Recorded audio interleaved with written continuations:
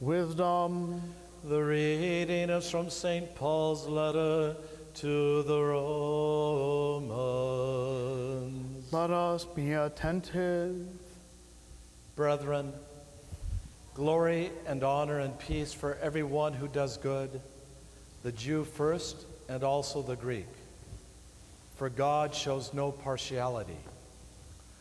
All who have sinned without the law will also perish without the law, and all who have sinned under the law will be judged by the law. For it is not the hearers of the law who are righteous before God, but the doers of the law who will be justified. When Gentiles who do not have the law do by nature what the law requires, they are a law unto themselves, even though they do not have the law. They show that what the law requires is written on their hearts, while their conscience also bears witness, and their conflicting thoughts accuse or perhaps excuse them on that day when, according to my gospel, God judges the secrets of men by Christ Jesus.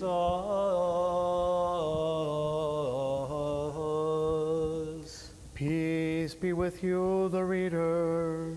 Alleluia, alleluia, alleluia. Wisdom arise, let us hear the Holy Gospel.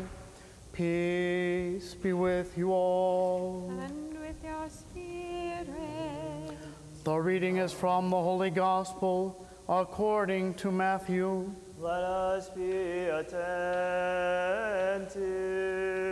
Glory to you, O Lord. Glory to you. At that time, as Jesus walked by the Sea of Galilee, he saw two brothers, Simon, who was called Peter, and Andrew his brother, casting a net into the sea, for they were fishermen. And he said to them, "Follow me, and I will make you fishers of men." Immediately they left their nets and followed Jesus. And going on from there, he saw two other brothers, James the son of Zebedee, and John his brother, in the boat with Zebedee their father, mending their nets, and he called them. Immediately they left their boat and their father and followed him. And he went about all Galilee, teaching in their synagogues and preaching the gospel of the kingdom, and healing every disease and every infirmity among the people. Glory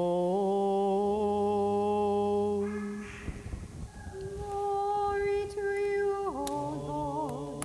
Glory to you.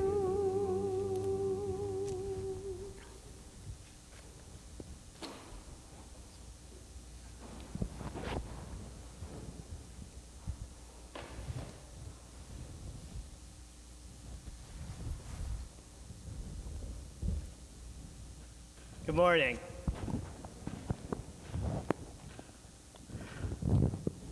There was once a funny thing that happened on live TV on the BBC News, okay, about 3 years ago. I bet a lot of you have actually seen it, where there was an expert on North Korean politics. Okay, he was a professor, right?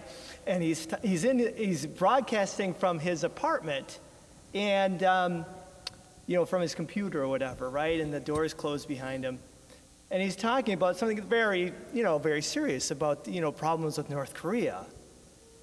And all of a sudden, behind him, and you can have a great view of it, the door bursts open, and in comes is like 3-year-old girl she marches in like this, and she's got like this little bow in her hair, and she looks cute and whatever. She marches in and is right there, and he's kind of like reaching behind him, like, oh, I hope she's not in the screen. Of course, you have a full view of her.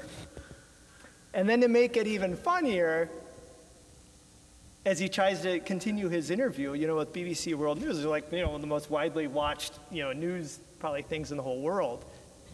In comes the baby, who's like in one of these walker, these little circle things. You have to sit the baby in there, and the kid's like less than a year old, and she walks in through the door. And it's super funny. And then all of a sudden, the mother realizes, and she comes in and she kind of dives in through the door, and she's trying to lean, like duck under the camera. Of course, you can totally see her. And she kind of grabs the kids and brings them out of the room. If you haven't seen it, you got to look it up. If you just look, put in Google something like, North Korean expert kids burst in or something, you'll find it. It's so funny. It happened about 3 years ago. And it went viral on the internet, right? Like people were watching it, sharing it. There was even like a spoof of it on Saturday Night Live. And so people really thought this was funny. And so BBC, they took advantage of the situation. They thought, oh, let's invite them back on and interview the family. Just to ask them like what happened. It was really cute, they just kind of did something fun with it. So that was kind of a funny interruption. In today's gospel lesson, we have another interruption. Jesus is walking by the Sea of Galilee and saw 2 brothers, Simon, called Peter, and Andrew, his brother, casting a net in the sea. So they're in the middle of work, right? And he said to them, "Follow me, and I will make you fishers of men." And then he saw 2 other brothers, James, the son of Zebedee, and John, his brother, in the boat with Zebedee, their father, mending their nets. He called them, and immediately they left the boat and their father and followed him. That's from Matthew chapter 4 today. So in today's gospel, we have an unexpected interruption of work, okay? And Jesus calls the disciples, and they follow him. And earlier this spring, we shared with you via email an old sermon of Father Anthony's, and he talked about a blessed interruption. That sometimes when there's an interruption in life, look at it as an opportunity. And I think this needs to be said again, because right now we have a big interruption, a few interruptions in our lives, right? Daily interruptions. Although this one's not like funny, right? Or to take in lightly, or somehow to ignore people's suffering, right? But still, we can take this interruption. Really, two. There's a COVID-19, and also, the death, of George Floyd and all that. These are interruptions in our daily lives, right? But we can take that, the situation that we're in, and make it into a blessed interruption. Okay? Just like BBC, they took that funny thing and they interviewed the family again, and it was funny, and millions of people watched it and loved it. And also the apostles, their lives were interrupted by Jesus himself, and they followed him. Their whole life was disrupted, but they made it the best thing they could do with their lives. And so with us today, and God willing, that our interruptions in our daily life won't be too long going. But we, as Orthodox Christians, we take that and make the best of it.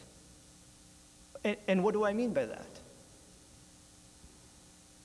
A chance to pray more at home and more fervently. A chance to work on our relationships at home with our family or friends or roommates or whatever. A chance to reflect on what's important in life.